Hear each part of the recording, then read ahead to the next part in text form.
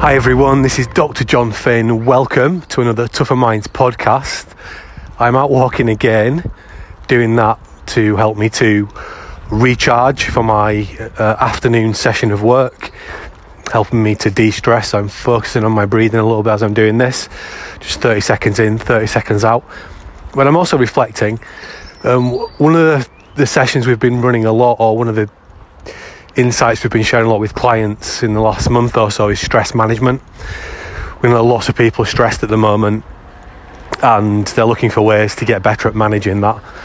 We know that the things that are causing the stresses are not going to be going away anytime soon with the whole COVID piece that's going on in everyone's lives, but also people are going to be making the transition into the world of hybrid flexible work, and that's going to cause some more stresses. And also what I think has been interesting in conjunction with this, so my background is in elite sport, as many of you know, and that's where I learnt really about psychology in those upper echelons of elite sport and the pressures those athletes are under. And we've just had a test series between England and India, and India really beat England fairly well in the last 3 test matches, and there's been a lot of discussion about the England team's batting performance, which was felt to be, not up to scratch and below par. And one of the things that commentators have been talking about is that the England batsmen have been scarred. So for example, because things went wrong in the second test, the England batsmen then carried the things that had gone wrong into the third test. They were playing in their mind, and that led to make more mistakes. And then the same in the fourth test. And there's been a lot of commentary about they just need to forget what happened in the past. But we know we can't do that. And I think what we're observing there is that there is ultimately stress and confidence are completely interconnected ideas. And that's something that we talk about a lot in our programs. But let's get to the foundation of it. Why is something stressful? So we can think about this as, first of all, an event happening. So let's say, for example, I hold the door open for somebody. When I do that, I have an expectation of what will happen, of what will follow. So let's say that my expectation is that person I held the door open for will say, "Thank you very much, it's very kind of you, you're a gentleman." Maybe not the last part, but you get the idea. But then whatever happens, so that person might ignore me. A stress occurs when what I expect to happen doesn't happen. And that creates what we call a disconnection of meaning systems. And this could be for anything.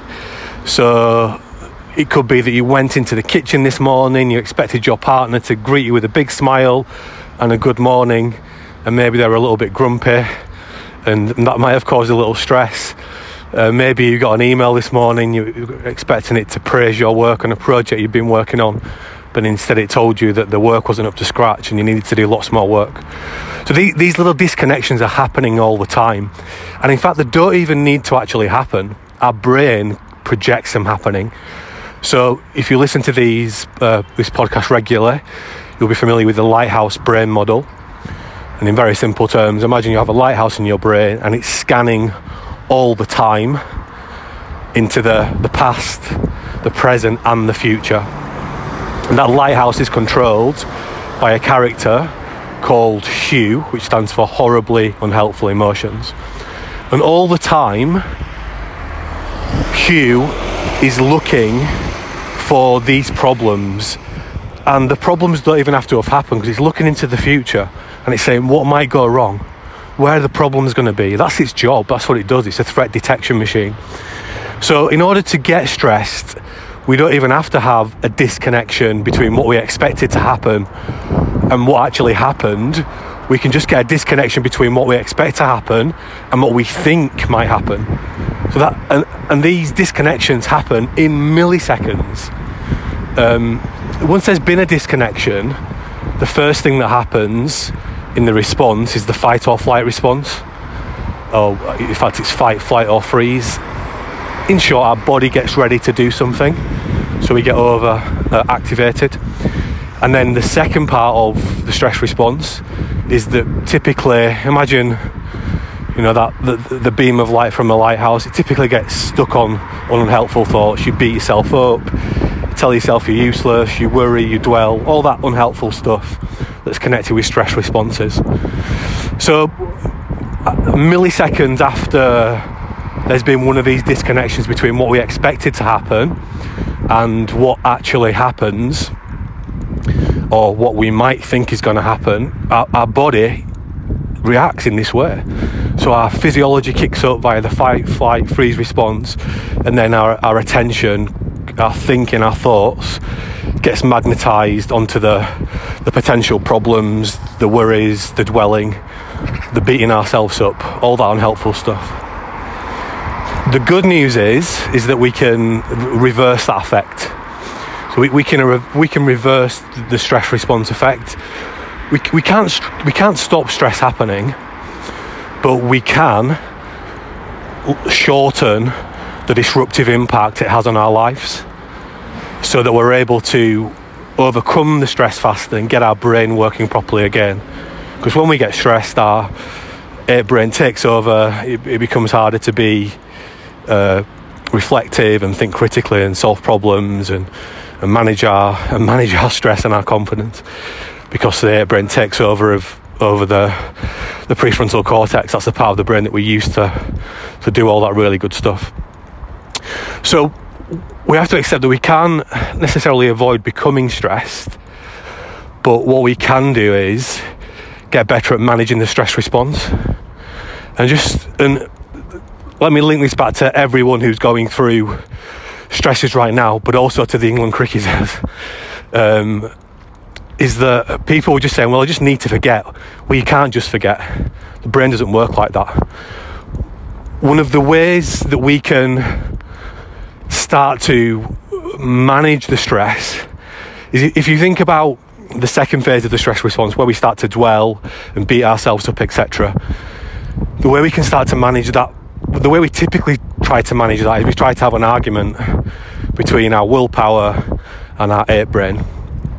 And what we need to recognise is that our ape brain is doing most of what we're doing most of the time, at least 98%. And sometimes we call that part of the brain, which is the limbic regions, we call it the $1 million brain. And the part of the part of the brain that we call the willpower, Wilhelmina power, or prefrontal cortex, that only has the capacity to hold 5 to 7 bits of information at a time. And if you don't use that information within 30 seconds or any one bit of it, your brain dumps it, gets rid of it. Sometimes we call that part of the brain the 10-cent brain. So we've got the 10-cent brain versus the $1 million brain. So when you're just trying to have a thinking argument, a cognitive argument between the 10-cent brain, the willpower, and the $1 million brain, the ape brain, there will only be one winner, the ape brain. So to extend the power of your prefrontal cortex, your willpower, your Wilhelmina power, you can start to write things down. Because when you write things down, they don't disappear. Those things don't disappear after 30 seconds, and you can write down more than 5 to 7 bits of information. So writing helps us to supercharge our prefrontal cortex, our willpower, in relation to managing the ape brain. So if we want to get better at managing stress, whether we're an international cricketer or someone who's just trying to be their best every single day, we can use that methodology. And there are multiple things that we teach around this, but the simplest thing we teach is, at the end of the day, we encourage people to have a big finish. A big finish is a 3-to-1 written reflection. So in the Me Power Resilience Planner, this is at the end of every day, which that's free. If you want to get the Me Power Resilience Planner, just go to our website. But the basic thing that you do is you write down 3 positive or helpful things about the day so far, or when you're reflecting back on the day, because I typically encourage people to do this in the evening. 3 positive or helpful things, and then 1 thing that you can do even better in the next 24 hours. So my example might be, if I was writing mine last night, might be, I went for a run first thing in the morning. Wasn't an overtly positive thing at the time. I didn't really want to go for a run, but it's something that I do every morning, and I've got in the habit of it, and I know it's really beneficial for my day for lots of different reasons. And then the second thing I might write down is, I got to work with some lovely people yesterday. I've worked with several of our clients, and I'm really thankful that I'm able to work with them. So that's great. And the third thing I might write down is, I was really fortunate that I got to spend some time with my family yesterday evening, and trying to pay attention to this normal stuff that we just take for granted, that actually we're really fortunate to have.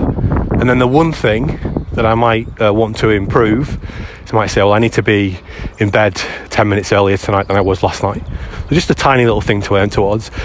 And if we start to do this 3-to-1 reflection at the end of every day, it just takes 2 minutes, we're starting to build part of our stress response muscle, which is ultimately about getting better at regulating emotions, as is everything to do with resilience.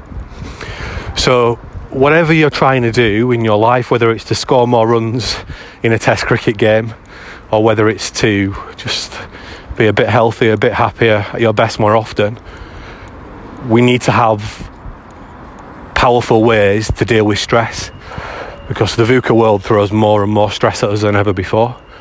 And managing stress is quite a complex thing. It's not something you learn quickly, but certainly one of the bits of gold, if you like, is that we can start to write in order to get better at managing the stress and processing the stress out faster than we otherwise would do. So instead of it taking an hour to get over that stress, can we get over it in 55 minutes? Instead of it taking 5 days to get over it, can we get over it in 4 days instead? It's that kind of thing.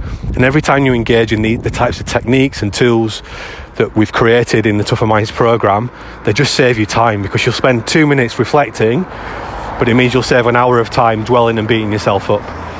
So that's what we're aiming to do. So I hope that's helpful, but I know that if you think that's a good idea, it will only be as helpful as you putting it into practice. So do take us up on the offer of the free Me Power Resilience Planner. Just go to our website, you can download that, and it gives you these very simple daily, weekly planning and reflection activities. That's all for now.